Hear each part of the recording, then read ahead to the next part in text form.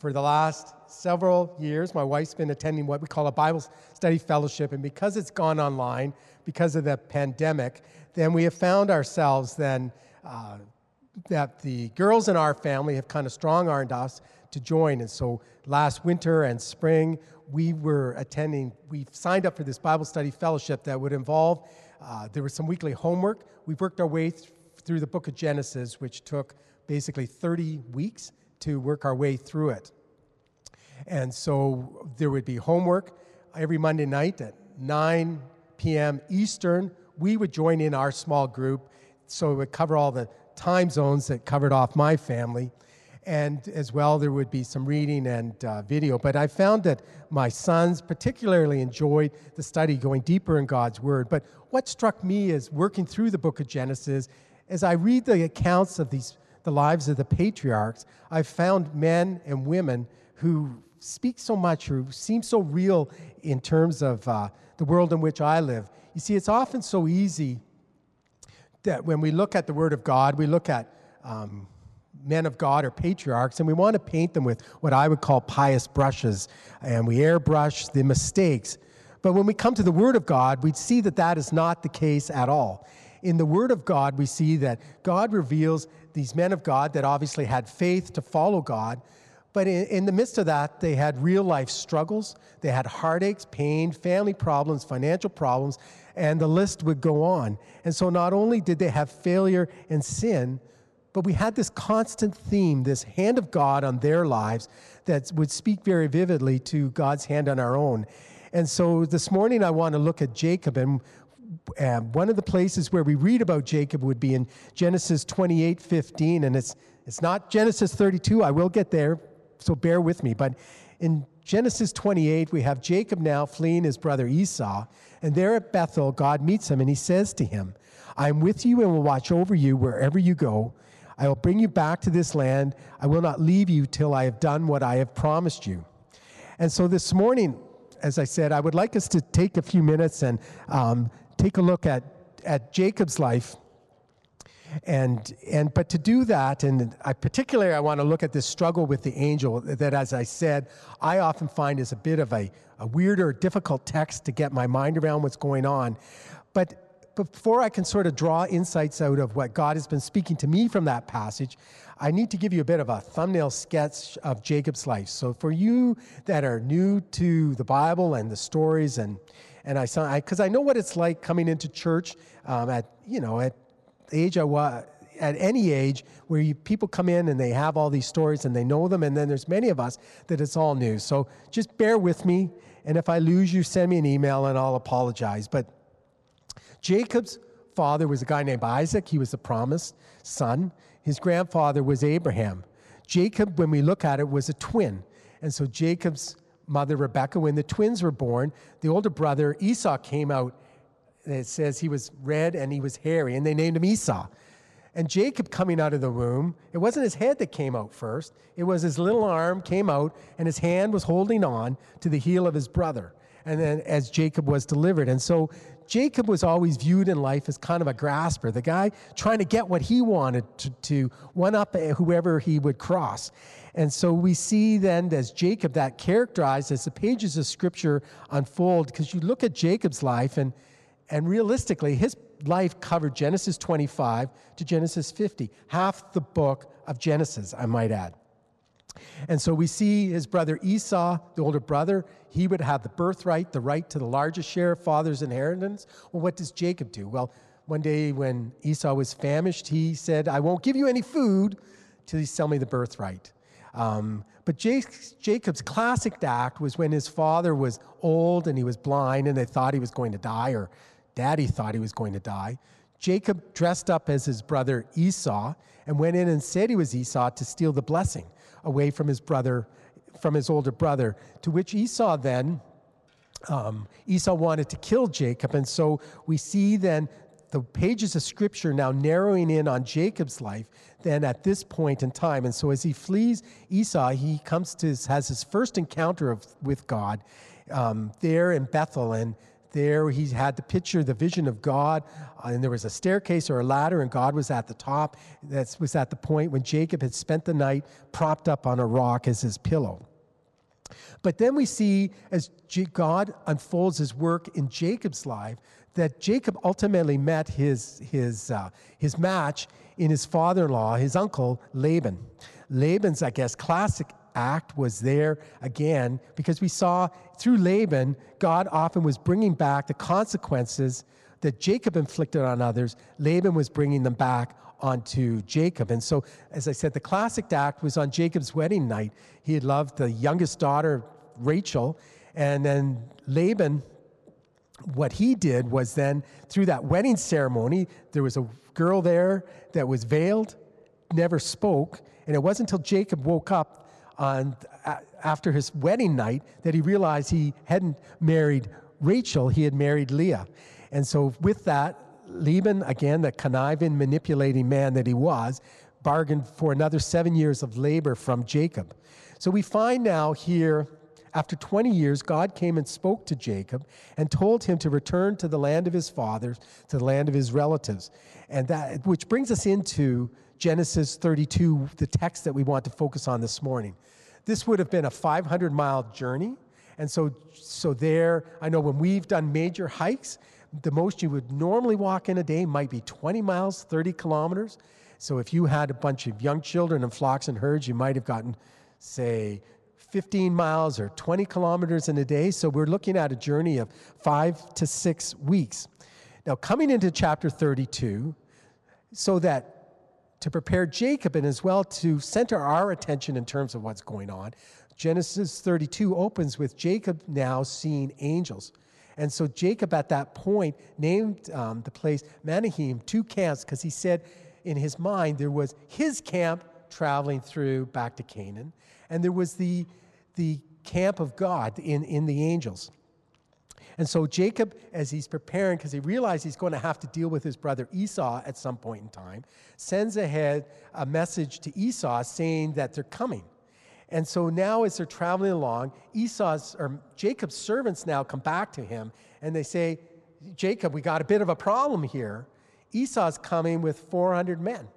So Esau, it was apparent then to Jacob at that point in time that it wasn't going to be a happy family gathering when they get together. And so Jacob realized that Esau was coming with the ability to retaliate. And so we see at that point in time at these events, again, I suspect Jacob, they were walking when all of this was occurring.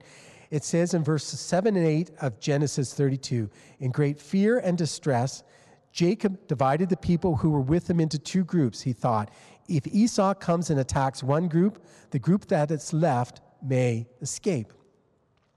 And so, and many of these events are all occurring late in the day, at night, and throughout the night. And so we see here it was, again, later in the day when this all transpired. And so, as I mentioned, it wasn't just Jacob and his family and a couple backpacks with some tents and a pup tent that were traveling through to Canaan, making this journey. But it would have been like a small town.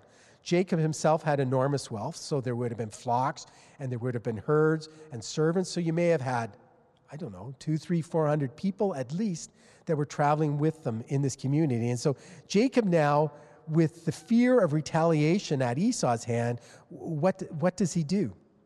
And you see this man basically with all cylinders firing, I would say, as he tries to deal with this situation. So I want you to notice what he does. So in verses 7 and 8, it says he prepares. He had named the place 2 camps because there was God's camp and Jacob's camp. And he uses that idea then to divide the people into 2 groups so that if one group is attacked, at least the other would escape. They wouldn't all be destroyed. We come into verses 9 to 12 in our text, and it says that Jacob prayed. And so at this point, he calls out to God, recalling the fact that it was God himself who told him to go back to his family, to his land, to his relatives. And his relatives would have included Esau. He acknowledges God's kindness in him, how God had been with him faithfully preparing and protecting and providing through him for the last 20 years. And then he provides. And so I see in Jacob kind of as I said, I see all 5 cylinders firing here as he's then thinking, well, how do I pacify this guy? And so he puts together 5 flocks. He has a flock of 220 goats with the servants, the shepherds to manage them, and he sends them off. And he tells them that they were gifts for Esau. Then the next thing he does, he takes a flock of 220 sheep. And again, probably putting distance, maybe a mile between them, I'm not sure. He sends them off again as a gift for Esau. He then takes 30 camels and their young, again, putting some distance, sends them off. He then takes 50 cattle, 40 cows, and 10 bulls. Why he needed 10 bulls is another question that I'm not going to go there. But again, he sends them off, and he does the same with 30 donkeys. He sends them off as gifts to pacify. But I keep wondering, is Jacob then the military strategist? Because if I have 400 men coming with a possible attack, am I going to slow them down and cause confusion if I throw a bunch of animals in the mix? The text doesn't say. But it's at this point they reach the Jabbok stream that Greg mentioned in the text that was read. And so the Jabbok, in Israel, it's a semi-arid location where they're going through. So you would have a significant dry season where there'd be not a drop of rain for 4 or 5 months, and you would have rain in the winter months. And so the Jabbok, though, was a perennial stream that would ultimately flow into the Jordan. So you can pull out your map and see where that's located. But in terms of in that area, one of the major difficulties, if they did have a major rain, these streams that would have a very low flow of water would become a raging torrent, almost impassable. Our passage doesn't tell us what time of year this was occurring, but you see now that it says in the passage that it's night and the sun is set.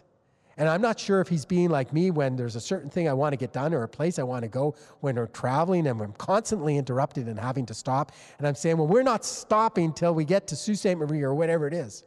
So is Jacob saying, well, we've got to get across here before we set up a camp and spend the night. And so for some reason, although I suspect the sun had set, but there's still some daylight in their midst, Jacob sends his family and all his possessions across the stream. So they would have had to walk through this stream and set up camp on the other side. And you're also wondering, is it Jacob, as I said, as I'm trying to think how his mind works, is he thinking from a military point of view that everybody's walking here, and if the messengers has come back, Esau can't be very far behind, and as he's thinking, well, if I'm going to be confronted by Esau, the last thing I want is us, and it's going to happen tomorrow, the last thing I want is us to be walking through a stream where we're exposed and we're vulnerable and we can't easily run away. We're not sure. And so Jacob now has got everyone across. It says it's night. So is it dark at this point? Again, the text doesn't say, but he's kind of pulling that classic dad thing, you know what I mean? Where you've told everyone what to do and you've sent them away, and then it's kind of, who's going to take the last look at the campsite and make sure nothing is left, or no one, in his case, is left behind. And so is he there? It says he was alone, looking around. Was he in thought? Was he in prayer? But then as he's there, scouting out what's occurred, maybe thinking about what's going to transpire tomorrow, what does he do? It's almost as if, from the text, it says he turned his head. It doesn't say he turned his head, but it's as if he turned his head and there was a man standing there that started pushing him around. And so it says in the text, and we don't, as I said, it doesn't say when it started. Did it go on all night? Just a few hours before dawn? But basically, the thrust of the text, we're now at the breaking of dawn. You know that time before the sun is risen, early in the morning. I guess, if it was today, July 18th, it would be around 4:35, 5:30 in the morning. Before the dawn, as the dawn is breaking before the sunrise. And they've been wrestling and pushing each other all night long. I doubt it's not a picture of a fisticuff kind of fight, but again, I see this struggle and this wrestling and this tussle that's going on. But at some point during the process, what happened to Jacob? Because Jacob in our text keeps saying, I will not let you go till what? Till you bless me. So Jacob obviously at some point had understood that the person he was fighting with, wrestling with, pulling and struggling with, had to be angelic in nature. It wasn't just a man. And so we see now then in our text, it says, the man he's struggling with, it says, well, I can't overpower him, not on these terms, in human terms. So he reaches around and he pinches his hip, and he damages either the tendons or the muscles or even possibly the socket itself. And so Jacob is now in pain. But what happens? Because it's almost as if he thought, well, if I pinch him and give him some pain in his hip, as it were, would he stop fighting? But Jacob, it says, as I said, it says he wouldn't let him go unless he blessed him. And so I find, as I said in this text, very interesting, because at this point, as we go on, we'll see Jacob named the place Peniel. That Jacob at some point realized that the person he was talking to was none other than God himself. But what does God do? God doesn't say, well, you do this and this, I'll bless you. Or he pronounces a blessing. He says, well, what is your name? And you have Jacob at that point wondering if he has to kind of mumble, well, my name is grasper, wrestler, struggler. And we see at that point that God turns that around, and he says, then he said in the verse there, it says, then the man said, your name will no longer be Jacob, but Israel, because you have struggled with God and with man and have overcome. As I said, I look at that text and I have all kinds of thoughts. Why was God struggling with Jacob? What was he doing? Was God preparing him for the battle that he knew he had to fight? Scripture doesn't tell us. But as I look at the text, I would say there's kind of three major points that I want to center our thoughts around this morning as we pull this text apart. I want to consider the role of solitude in Jacob's life and the need for solitude in our own. I want to consider the reward that he found in the struggle, the reward that Jacob found, and the reward that we need to pursue in our own lives. And I also want to look at this resolve that is found in submission. And so as I say, when I think of the role of solitude, I find it very interesting when I look at this text, that when you see, as it clearly states in verse 24, so Jacob was left how? He was left alone. And when you look at Jacob's life, Jacob's most significant encounters with God occurred where? Occurred when he was alone. He was at Bethel fleeing Esau. He saw alone, and might add desperate, God revealed himself. We go into Genesis 31, and there when he's struggling with the injustices he was experiencing at the hand of his father-in-law, we see God reaching in and speaking to Jacob alone in the field, so he had to call people out to him, telling him that it was now time to go back to the land of his fathers. And here again in verse 32, we have Jacob alone on the east side of the Jabbok, as we were. And I might add, when I look at the pages of Scripture, I think it's important that all of us understand that God himself is consistently calling us through the pages of Scripture into a place of solitude, into a place of quietness, into a place where we each find ourselves alone with God. And that constant call is throughout Scripture. Just think of some of the verses. Think of Psalm 46, verse 10. And many of you, your parents or your grandmother might have had it as a verse on the wall of her house. What does it say? Be still and know that I am God. I will be exalted among the nations. I will be exalted in the earth. And I would say this becomes probably particularly important in the wired lives that many of us lead. I often find myself wanting to look at my phone first thing in the morning. I now have to do a COVID self-assessment if I want to go into the office. So I do it and send it off first thing, because otherwise I'll forget. And at the end of, before I go to bed at night, I often want to look at my phone, and often, in my case, it's kind of look at my Twitter feed and Instagram pictures that I hope some of my kids will post so I can at least see my grandchildren. We're all wired differently. But as I look at Scripture, we see that to build wholeness into my life and wellness into my soul, there's a role of quiet and solitude that needs to be built in. Just think of the daily rhythm in a week that God built us to incorporate rest in terms of a Sabbath rest on a weekly basis as well. And so in the same way, though, from a spiritual sense, I need to bring that quietness if I want to encounter God. And that is often difficult. And when I'm dealing with my Alpha friends, and it's maybe kind of a new experience at all, I'm often saying to build that solitude in my life, most spiritual disciplines occur through the development of spiritual habits. And so you could say, well, I'm going to spend an hour tomorrow, just like I could say I could go run for an hour tomorrow. Well, I could run for an hour tomorrow, but I'll never do it the rest of the week. So I often, when my Alpha friends saying, make a commitment, 10, 15 minutes a day. Find a place where you're quiet, where you're unplugged. I'd probably say no music, just where you can be alone, spend time maybe to read God's word and pray and allow God through his word to speak to you. And I would say make a commitment 10, 15 minutes. And if it's a habit you're trying to develop, I would say make a commitment to do it for 3 weeks.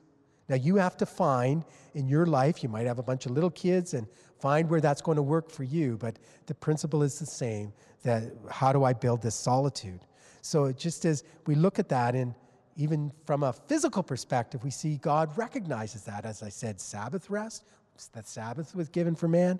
But in the same way, Jesus dealing with the disciples when they had the constant throng of ministry coming at them. Mark 6:31, we have that verse that says, then because so many people were coming and going, they did not even have a chance to eat. He said to them, come with me by yourselves to a quiet place and get some rest. So there's physical benefits in it, but spiritually we're called into that place of solitude. So we often think of I was going to say in the Sermon on the Mount, but in the Lord's Prayer that many of us would know by heart, it says in the verses leading up to it, but when you pray, go where? It says, go in your room, close the door, and pray to your Father who is unseen. Then your Father who sees what is done in secret will reward you. So in the same way, we have that same principle that Jacob experienced, that to build solitude and aloneness in his life, because it's in that place I will ultimately experience God, the role of solitude. But also as I look at my text, there's also what I would say a reward in struggle. And as I said, the name Jacob carries the idea of wrestling.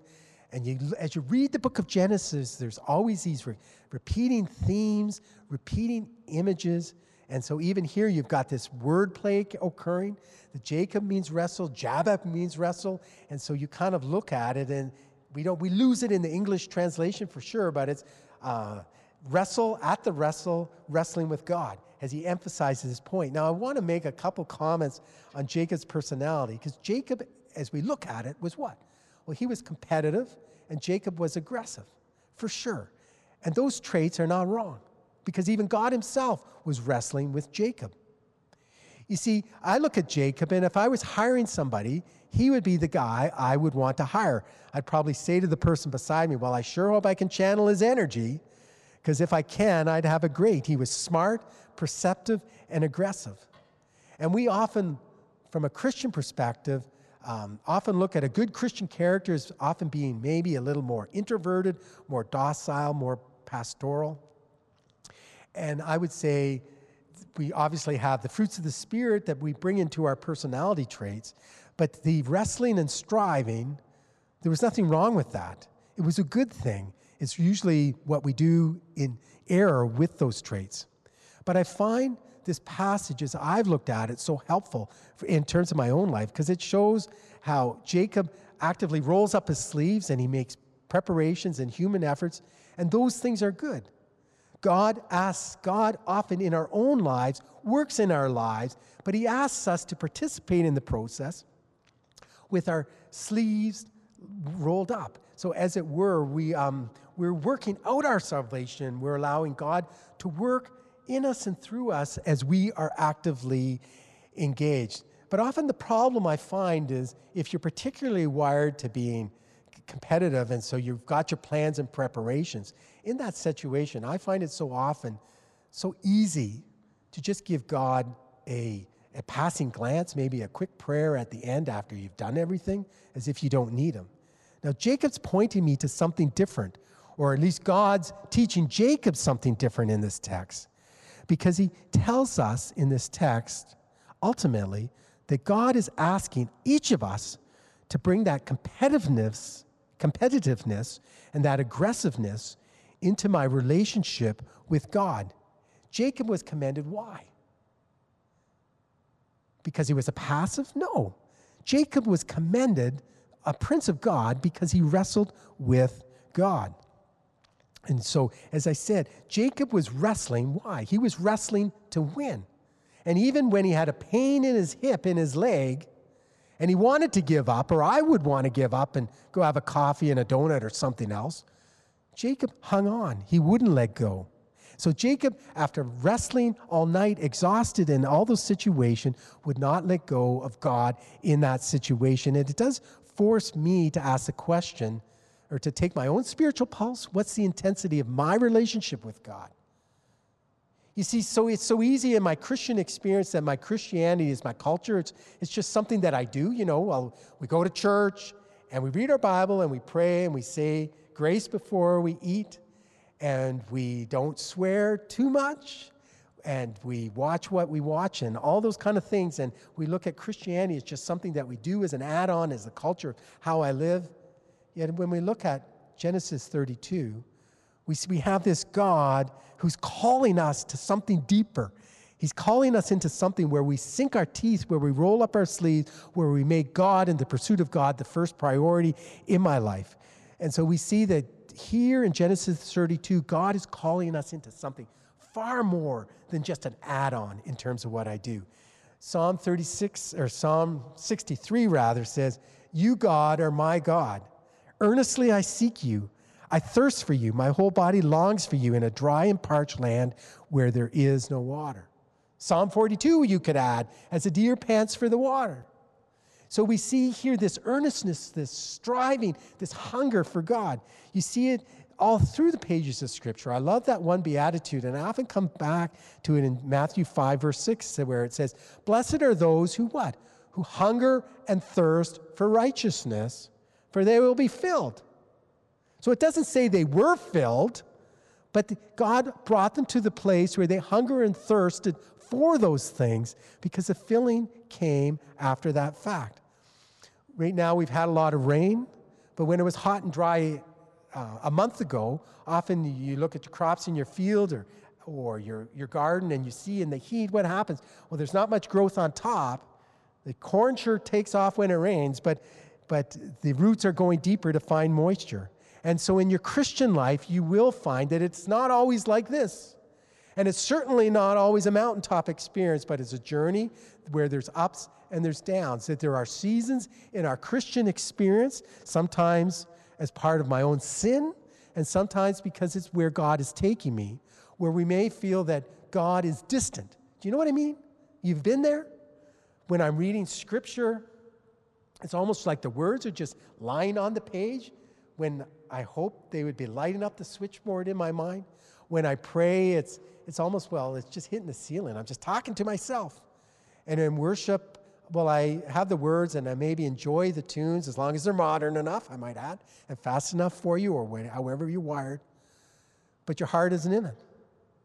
And I've met too many people when they get to that situation and they want to let go because they say, it's not real. Well, I look at Jacob, I look at what Jesus is saying, and I see that God is calling us to go deeper.